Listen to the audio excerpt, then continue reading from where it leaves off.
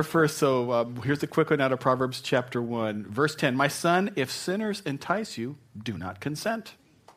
Pretty simple. Well, today is the last in a short series that we've been talking about and called Soul Detox. And the topic today is called the Seduced Soul. And I think, sometimes I do different messages, and I want to tell you, sometimes messages... sometimes the things that we need to hear the most are the most difficult for us to hear sometimes. And I kind of feel like today, not that there's this rampant problem about seduction, we'll talk about what that means in a few minutes, but I think that today is in the category of one of the types of messages that might be harder for us to hear. Not because God's going to thrash on us, no, not at all, but we just don't see it sometimes in the mirror. We just do not see this topic in the mirror. And I think so. Sometimes, this message might be one of those ones where it's just easy to brush it off. Go, yeah, not me. Or just to say, yeah, okay, good message, which I know you'll say. But let's just go on with our day now. So I want to start out really by asking you to sincerely ask God if there isn't something in all of this that he would speak to you as we go over this over the next half hour or so, because this is a weighty and an important topic. I think especially in our country today, with where we go, and on the topic of, is God's hand of favor upon our country? And if it is he withdrawing that hand of favor? And I'm not going to turn this into a political diatribe. I just want you to look at this topic spiritually and go, if this is possible, why would it be? And I'd like to say as a personal comment, I really enjoy the times when I'm studying to prepare to teach.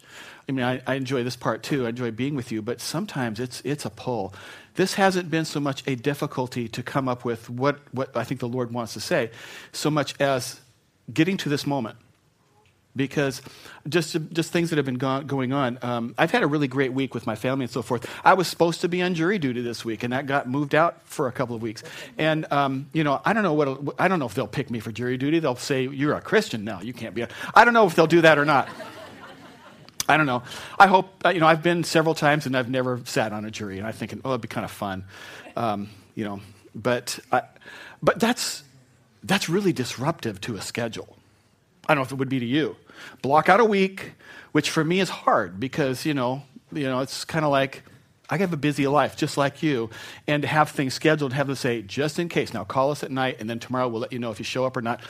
Hey, I got a life, and there's people that I minister to, and they got a life, and there's things going on in their lives, and, stuff comes up that's not. So, and I just this morning even, by the time I get to prepare the message or I'm getting ready to teach, I've spent a lot of time on this message before now, and yet I'm going through it, and I'm just having a hard time this morning. So I really sense that there is resistance to hearing, for these words to come off of this pulpit today. So I want to say to you, please be available to what the Holy Spirit might say. And I want to start with prayer. Good place. Lord, I pray today that your Spirit would just have free reign in our hearts. I ask for free reign in my own heart, Lord, and in every heart in this room and every heart that hears this. That, Lord, we would be open to your loving conviction as it draws us closer to you, Lord. No distraction there. And God, I just thank you that just you're closer than a brother and closer than a friend, and that you love us like crazy. So, Lord, if there's anything that would be of the flesh that would come out in the next little season, Lord, just filter that. But, Lord, I just pray that your loving truth would penetrate deeply into our souls because you love us like you do. We pray that in the name of Jesus. Amen. My family's at a disadvantage because they all know that they're fodder for sermons, that their stories of failure and my failures are going to end up here. And but I'm going to tell you a couple stories today that are not my family. I told them I was going to give them a week off. And so a couple of these stories come from other places that I've dug up. And here's one that I'd heard from this pastor, and was on a different topic, but I thought so relevant. This fellow he lived in Oklahoma, and this pastor, and he had his 2-year-old son almost 2-year-old son who was out on the front porch, and he heard him giggling and making a big fuss one day, and he went out there, and this little 2-year-old boy just loved his rattles, loved his toys, make the noise, and he hears this woo woo giggling going on the porch. So he thought, that sounds pretty animated, pretty exciting. I'm going to go see what that's all about. He gets out there and he says to little Stephen, hey Stephen, what's going on? You talk funny to 2-year-olds. Have you noticed that? You don't talk normal. Hey Stevie, what's going on? And I've got a granddaughter and I'm learning that whole thing. You give up all your pride when you have a granddaughter. I don't care what it looks like. If she smiles, I don't care. I just don't care. Laugh at me if you want. At least she's not a cat, so.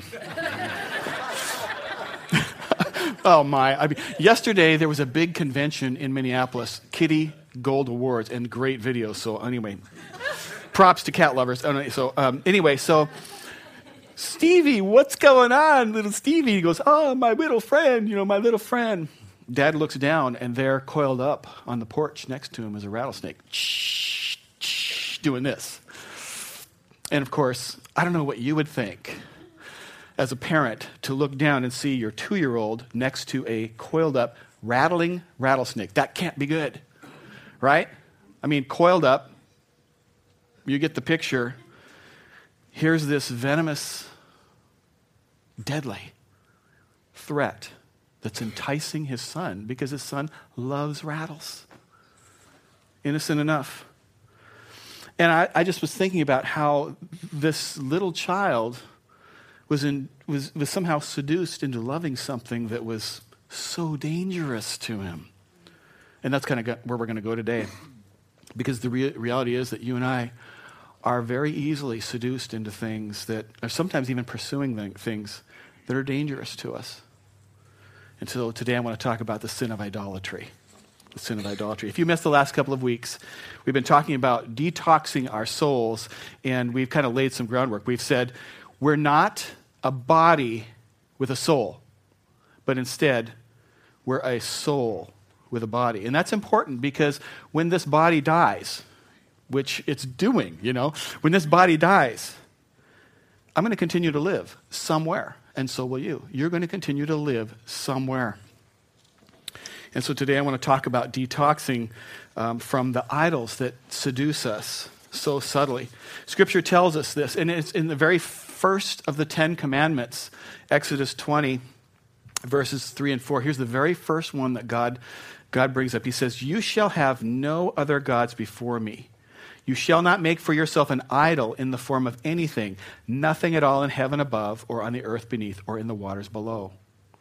So we're not supposed to make an idol for ourselves in the form of anything. And why this, why is it that our souls are so vulnerable to worshiping and being seduced by idols? I believe it's because our souls are created to connect with, to worship the one true and living God. I really believe that's why we were created. And so we're worshipers. Worship isn't something that we do.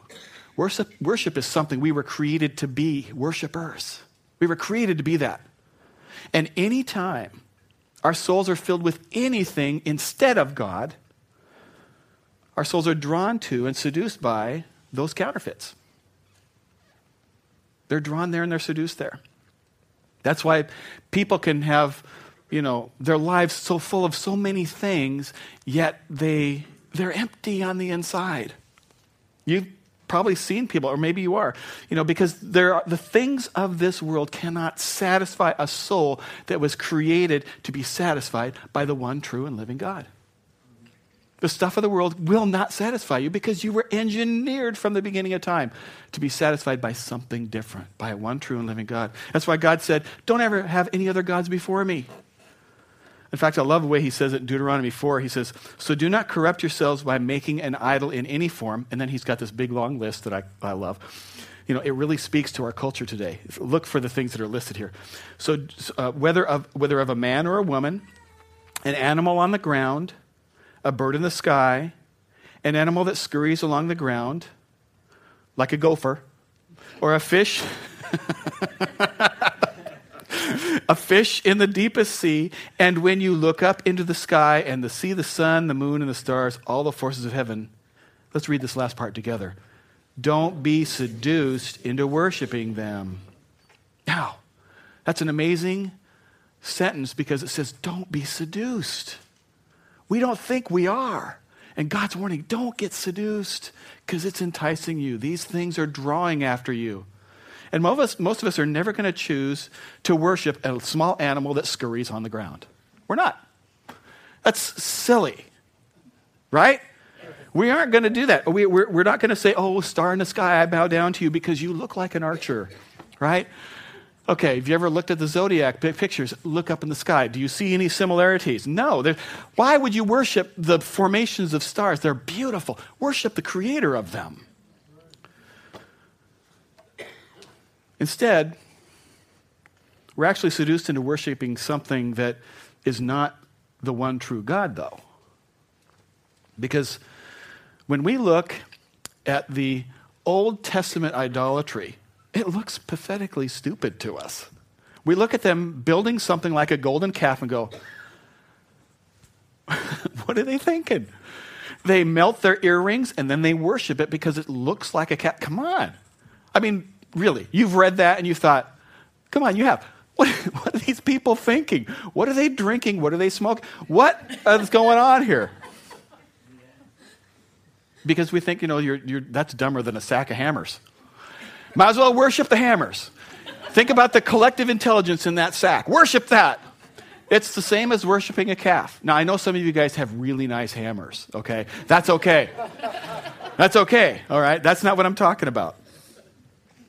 But most of us are not going to worship a golden calf or some kind of a pole or a little figurine or a star in the sky. And we think, I'd never worship those kinds of things. In fact, we think that whole concept of worshiping an idol is kind of irrelevant in our culture today. We just wouldn't do that. We just don't battle with the sin of idolatry. And the reason that we don't recognize it is because we're seduced into it. And it's really hard to see idolatry in the mirror. It's really, really hard. I'll give you an example. I heard this about this pastor who went to India and he visited this little remote village. And he sees this woman there literally sacrificing chickens on an altar to some god. And he's thinking, wow, here it is in the flesh. I mean, I've heard of it, I've read about it, but there it is, it's going on. And she's doing this thing. Well, she speaks English. He strikes up a conversation with her. And in the conversation, he's not denigrating what she's doing, although in his mind he's thinking, this is crazy. You're lost. And he starts talking with her, and he finds out she's actually visited the United States of America. Oh, wow, cool. My country, that's where I'm from. How did you like it? Oh, I hated it. It's the most disgusting place I've ever been. The entire country, you're all so idolatrous there. Well, what do you mean? He's thinking, okay, wait a second. Chicken, blood, altars, idols. What are you talking about? It just doesn't make sense. She says, well, it's everywhere. For one thing, and she starts going down this list. He's pressing. You worship your taste buds. Everything is about food. You eat, and most of you are fat. And she's saying these things to him. I'm thinking, shut up, lady. Maybe don't talk about me. But you talk about it. You dream about it. There's a restaurant on every corner. There are mega stores with food, and you can have every type and every variety. You have TV networks that all they do is spend their time talking food. And on the ones that are not the food channel, there's still people showing you in their shows food everywhere. You worship your taste buds in your country. Here, and the whole sports thing. You build these mega $1 million sports complexes. Way to go, Huskies. And you put on somebody else's shirt and cheer like you can catch the ball. And you hoop and you holler and you go crazy. And it's idolatry. Or in your homes, you have this thing you put on the wall and you plug it in and you put your whole family around it. You put all your chairs around there. And as a family, you worship it for hours every night. And, when I heard this story, I thought about, the irony of it. It's so obvious. But the truth is that we can't see what's idolatry in our own lives. Scripture says that a man does what's right in his own mind. We are already doing what we think is right, so we don't see it. It's a blind spot. Probably. It's probably a blind spot. And I think there's just times that without even knowing it, we lift things above God in our own heart, and we've got a seduced soul. Jesus said, "What good is it for a man to gain the whole world, yet forfeit his soul," in Matthew 26. If that's going on, it's time for a little bit of soul detox. That's why we're on this topic today. And so we're going to talk about some weighty stuff here. And I have just been praying like crazy that the Spirit of God would do something that's in us. Not that you are just a bunch of idolatrous people. Maybe. I'm sure it's present in it. It's present in my life. I'm sure it's present in your life too. But you circulate with people. And your role, in part, in this world is to be salt and light to people around you. A little bit of salt and a lot of light. We get that wrong. Not a little bit of light and a lot of salt, right? There's a difference. Salt and light. Okay, so in the right proportion. So I want to talk about how do we dethrone the false idols that are in our soul and those things that have seduced our souls. And the first and most obvious thing that we need to do is we have to identify the idols of our souls. What have we elevated to some sort of supreme place, or what ranks higher in our lives than the one true God? In Psalm 24, 3 and 4 asks the question, who may ascend the hill of the Lord? In other words, who can be in his presence? Who may stand in his holy place? Here comes the answer. He who has clean hands and a pure heart, who does not lift up his soul to an idol. One who doesn't lift up his soul to an idol. Now, here's the challenge, because what we're going to talk about is it's very, very easy to justify, to rationalize, to come up with reasons and excuses for why our special circumstances is an exception and not an idol. That's what I do. I mean, that's human nature. Now, before you go overboard, I want to say that, we can have interests and we can have hobbies, and they're not idols necessarily, But I'm guessing that in almost all of our hearts, there are some areas where things have become so important to us that they're actually tipped on the wrong side of the line, and they're maybe a bit dangerous or maybe even very dangerous, and we don't even realize it. So what I want to do is give you 3 different areas to look at and examine in your lives and say, am I idolizing something? And what I want to encourage you to do is to look at these 3 areas. 1, how do you spend your time? 2, how do you spend your money? And 3, what do you talk about? What's your conversation like? If you find that the majority of your time is always focused on the same kind of thing, like, for example, if you look at your bank account and you realize, I'm spending a lot of money on a certain kind of thing, it's going in a certain direction, and I'm putting very little into God or helping people, but it's all going to this one thing. Or if you find yourself in a conversation and it's always drifts to this favorite hobby and that's all it is, and it rarely intersects or God comes up, it could be that something has become more important to you than it should be. And because if God's really important to you, your conversation is going to drift towards God. We talk about the things that are important to us. And if it's always drifting away from God to something else, that might be worth paying attention to. I don't know what it might be for you. I mean, for some people, they're seduced into almost worshiping their homes, our homes. I mean, everything's got to be just right. It's, we want to be the best one on the block, the house of the month, the yard's going to be perfect. Don't walk on the floor. Let's put plastic over I mean, that's extreme, but it's present. I mean, there are some, it could be our homes.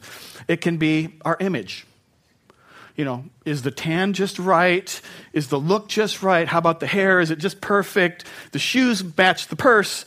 Well, no, I mean, guys, that wouldn't be a guy thing. And so on. I mean, Lisa and I were at a family reunion a couple of Saturdays ago, and this gal comes up to Lisa. Oh, I'm so excited to see you, and a big hug. And they're the same age.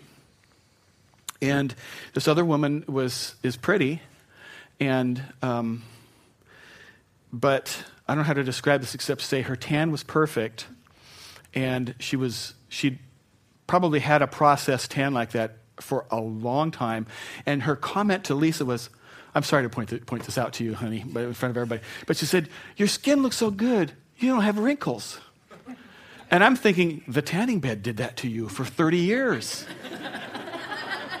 Not her. Okay, you get my point. I mean, this was so important to her. She couldn't see it. She was shocked to see someone her exact age, almost to the day. And so, or for some of us, it can be our children. I'm working on that. Or our cats. Enough on cats today. I try to keep that to once every Sunday. So, but when our entire life revolves around our children, certainly they're important, and there are seasons when they legitimately need you a lot, and that changes in their different seasons. But you know what I'm talking about? When they become the center of your life, instead of God becoming the center of your life. Remember, we talked about this before. God is your number one. Your spouse is your number two. Your kids are your number three. And we sometimes elevate them to a place. And if you don't know God as your number one, with a growing personal intimacy, you're not in any place to give those kids what they need so that they can become what they're supposed to become, unless you're grounded with the Lord. You become a better parent if your relationship with God is right. Is right. And I think for some people, it could even be something as silly as their online identity. I mean, wow, hey, I put something on Facebook and I got 14 likes. I mean, that's pretty good. That's more than I've ever gotten. But, or it could be a hobby. I mean, I know there are people, I don't need to even say this here because you're in church, but for some people, they've got their hobby and they do it and they've got their Saturday thing and nothing ever comes in the way of their Saturday thing. Then they've been doing it faithfully and never missed a Saturday for decades. And then sometimes it's, well, what about church? And if I can make it. It's just the priorities. The priorities. One is elevated above God. And, maybe this posture, maybe your arms are getting into this posture where you do this a lot. And you're sitting with 3 other people at Applebee's, and nobody's looking at each other and talking to each other, except by way of the texts that are going across the table. What are you going to have? I think I'm going to have the chicken. I mean, I think it could be that you can have a dysfunctional relationship with your phone. Or maybe it's success in a career or wealth. We could go on and on. I'm asking you to be really honest with the Lord and with yourself. And even to go beyond this half hour today and to sit down with your spouse or your mentor or your close friends and say, hey, help me see stuff that I can't see in my own life. What am I putting ahead of God? And then to actually name your idol. Your idols. I can be transparent with you about some of mine. I can't be transparent with you about all of them because I'm self-conscious, but I can tell you about a couple. I struggled with one for a long time, and it had to do with the opinions of people. I wanted everybody to like me, and I still want everybody to like me. But it's not an idol to me like it was at one point. It's like, hey, am I a good pastor? Did I do well? Was that wise? And I would look for people around me to build me up. And I think that's natural and normal for people to want affirmation from people around them. But I started realizing somewhere along the way, fairly early on, it's like God pulled me through enough little knotholes teaching me this. That's an image that if you've been pulled through a knothole by a loving God, you know what that means. And if you haven't, God bless you, you will. So... So there are points where I realize not everybody's going to like me. In fact, in ministry, you can't get everybody to like you. There will be times you say things and the gospel is offensive to some people. or the failures of humankind, insensitivities that should come from a pulpit, and sometimes there's too much bluntness. And when that happens from here, please forgive me, that's not my heart. But my goal here isn't to make you like me. My goal here is to lead you in what the Word of God teaches, to lead you into things that make a difference. I mean, I remember, and I think I might have talked to you about this before, where I came to a realization that the loving thing is to help people, whether they like you or not. And there was a fellow that was actually in this church who wanted to come to the church. He was very interested in it. He was checking things out. They were attending, he and his family, and they had been Christians for a long time, and would have invested themselves in ministry and with their tithes and all those kinds of things. And he had some very strong opinions about things about the church that I just disagreed with. They were issues of style or philosophy. They weren't the Word of God, but he felt so strongly about them. And I said, look, I'm really sorry, but you're going to continually be frustrated, as will I, because you have expectations that I won't meet. Let me help you find a church where you're going to be happy. And it wasn't me chasing the guy away. But he's happy now, and so am I. And he didn't like me. And it's okay. It's okay. I mean, so I knew that the Lord had to dethrone this idol that I had, people's opinions of me. Another one was this false god I'll call security. It'll be whatever I can provide, how I can make sure things are okay. When I pay and make sure that no debt. Okay, I can make a house. No debt, though. And plus, I'm going to start building up this stockpile of gold. But I want to have no debt, and I wanted to have this big reserve so that I could take care of whatever. And that's all wise. I'm not saying don't do those things. But when you shove it to the place where you become the provider, you become the source instead of the one who owns the cattle on 1,000 hills, that's out of order. And Jesus confronted that one head on in Matthew 6. He said, no one can serve two masters. Either he'll hate the one and love the other, or he'll be devoted to the one and despise the other. You cannot serve both God and money. And I recognized, for me, I can't have enough stuff paid off. I can't have enough money in the bank to feel secure, because I'm putting my hope in something that can't satisfy. God has to be my security, not my financial position. And I realized that's idolatry to me. Another one was our physical safety. I've told you before about the time somebody tried breaking in our house while we were sleeping in it, and I kind of reacted. I grabbed my .357 and I went outside looking for the person. Don't visit my house in the middle of the night, okay? Knock on the door. Don't try to visit us by climbing in through the bathroom window at 1 a.m. And after that really bothered me. If you've ever had that kind of a violation, I felt like, I got to protect my family. I wasn't scared. I was angry. I slept with a .357 loaded by my bed for a long time. And I just know at one point in a devotion, the Lord confronted me and he said, hey, Terry, about the gun. It's fine, but do you want to be the one to protect your family, or do you want me to do that? Because if you want to do it, I'll get out of your way. Wow. I mean, that was the confrontation of the idol that the Lord said, he said, hey, if you want to, the idol wasn't the gun. The idol was Terry will provide the security for the house. The gun, by the way, the gun got put away. So I want to ask you to pray, and I want to ask you to take a real humble stance before God and say, God, what is it?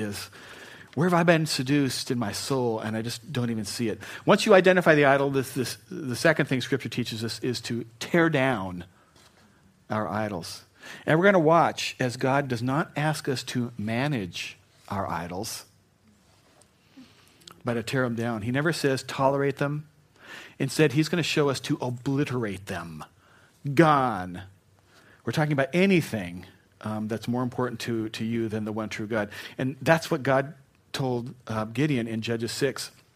And these people were worshiping all these false idols and bowing down. And God says, tear down your father's altar to Baal, the false god, and cut down the Asherah pole beside it. He says, just rip those things down. Tear them down. Don't let anything stand between you and God.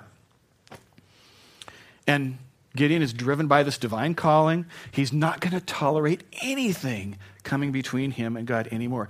And you have to get that stance, because if you just try to manage it, it will continue to seduce your soul. If you just try to manage it, you got to tear it down. I had a conversation with this guy years ago who was just, I don't know if this was bragging or it was a testimony, but he was talking about how the Lord had blessed him so much with money. And he had a lot of money. And he was so blessed. God has really blessed me. And I said, man, you must feel some, typical preacher, okay? I said, you must feel some real responsibility to steward that money and to be generous and give to need. And he said, no, I'm just not into giving. I said, wait a second. You told me God has blessed you with this resource, and you said you are not into giving. Yeah. You don't tithe? No. You don't give to offerings? No. Why not? Because I love money. And that's what he said to me. Because I love money. I love the way it makes me feel. I love the fact that I can do things that I want to do. I love the fact that if I have enough of it, I don't have to be accountable to anybody. I can just be whatever I want. I don't have to report to a boss. I love money. It's what he said. It's kind of a dream, really, right? Can't you be real enough to admit with me that financial freedom from responsibility or accountability would be great? See, it's seductive, isn't it? It really is. And I said to him, do you know what the word says about the love of money? He says, yeah, I don't care. I just love money. It was sincere and honest. And as shocking as that conversation was to me, it's a little bit my concern today. Because for you, it may not be riches and money. But you might say, hey, that's my thing, and I just really don't care because that's my thing. And I don't want that to happen to you. And things that are okay and good and healthy, taken out of balance, become dangerous to us. It's a line. There's a line. It could be things like your kids' sports. You idolize your kids' sports. It's like, because at age 3, if they're not on the traveling polo team, he won't be ready in time for the 2032 Olympics. And so, everything in life revolves around getting the kid to the polo practice, and all your money goes into the right polo horse. I picked something that I'm sure you would relate to, because I know there's a lot of polo here. And my concern is that you'll say, I just really don't care because I like Johnny to play polo. Or for some of us, maybe a little closer, it can be the career. I'm giving to my family because if we have more money, we'll be able to do more stuff. And I know my teenage daughters need me right now, but I just don't have time because, I just don't care that my marriage is burning up because there's going to be more resource if we have this and my kids are in trouble, but I want more.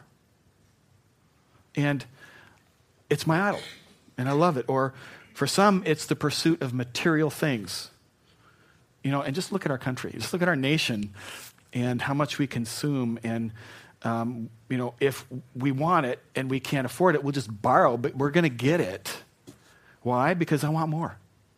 I want more. It's going to make me happy. I want more. We want more. We want more. We want more. We want more. Like, you really like it. You want more. And we want the car. And we want the home. And we want the trip. And we want the house. And we want the purse. And we want the shoes that match the purse. Do women still match their purse and their shoes? Or is it, it's bad to be matchy-matchy?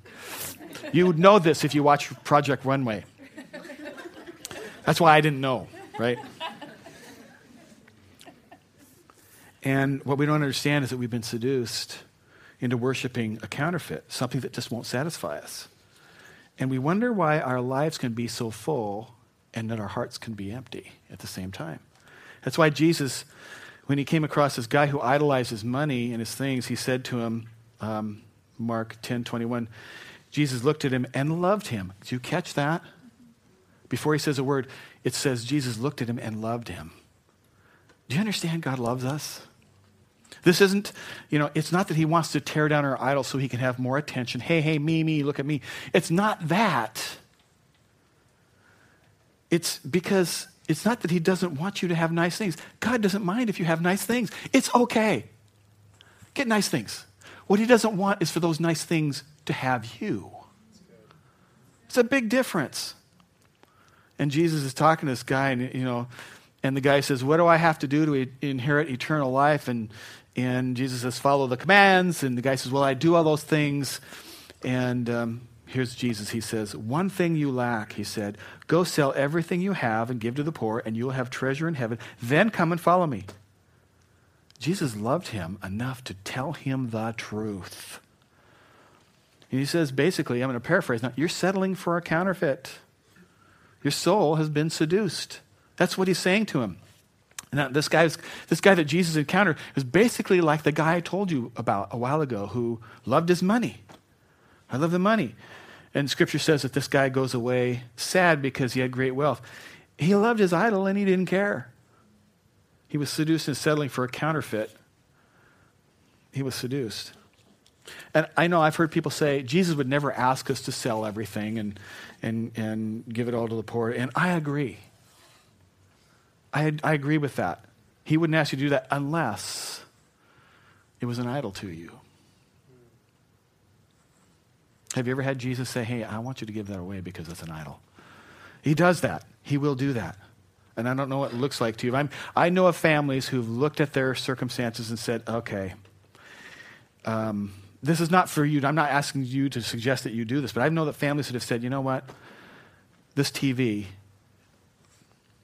and they haven't just deleted their cable subscription, they got rid of the TVs. That's their choice because in their circumstances, they saw what was going on, and so they moved and made that. I know people who looked at their family and said, my career is killing my family. And so it's just not worth it to me.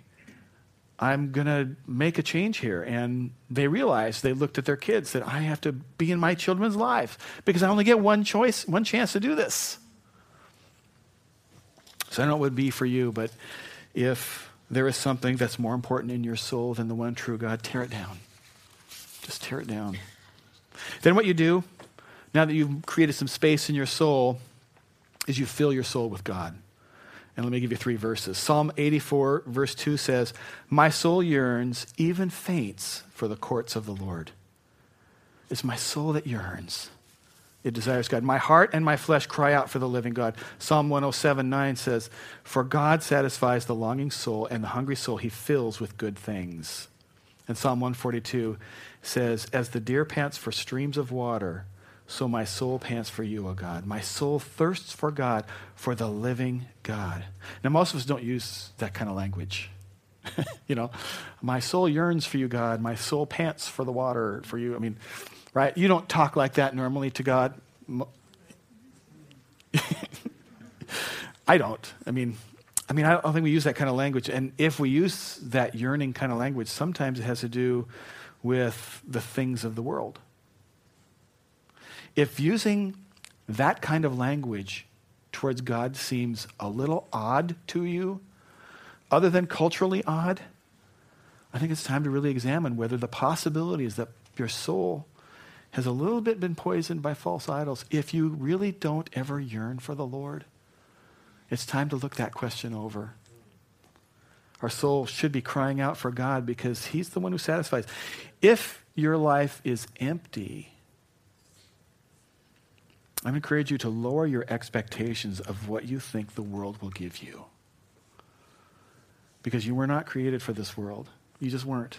You were created for the kingdom of God and his glory. Your soul is never going to be satisfied by anything that this world has to offer. You just won't be. It's all temporary. And you have no idea how much I really hope with God that this is getting through. It's, I don't mean to be condescending. I think this is a big deal to God. Because I just don't want us to get seduced. I don't want you and me to settle for anything. I've been ending these messages with just a couple of minutes of quiet time, hopefully not so you can think about what's next after church, but instead so you can just wait upon the Lord, and maybe he'll show you some things as a starting place. And I want to do that again. And so there's going to be some music playing in just a minute, just for a few minutes, just not very long. And this is another one of the classic old hymns that I chose. And it's just going to be music, no words. But if you heard the words, they'd say this: turn your eyes upon Jesus. Look full in his wonderful face, and the things of the earth will grow strangely dim in the light of his glory and grace. So would you just now take a minute and wait upon what the Lord maybe would speak to you as you rest your soul?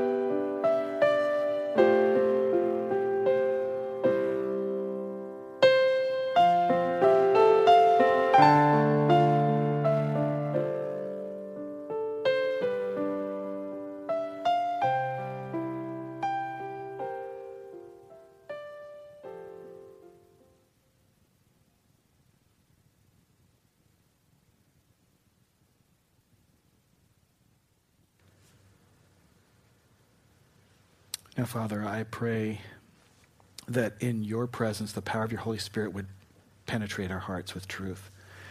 And God, that we would be transformed. Everybody keep your eyes closed, please.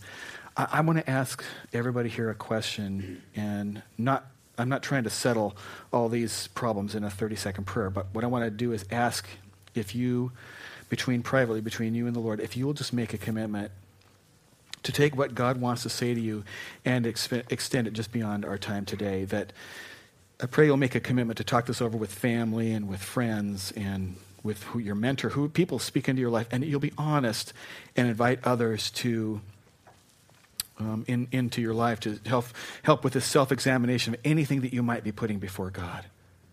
And I know that's a big request, and I'm telling you though that it's a big request because there are big consequences.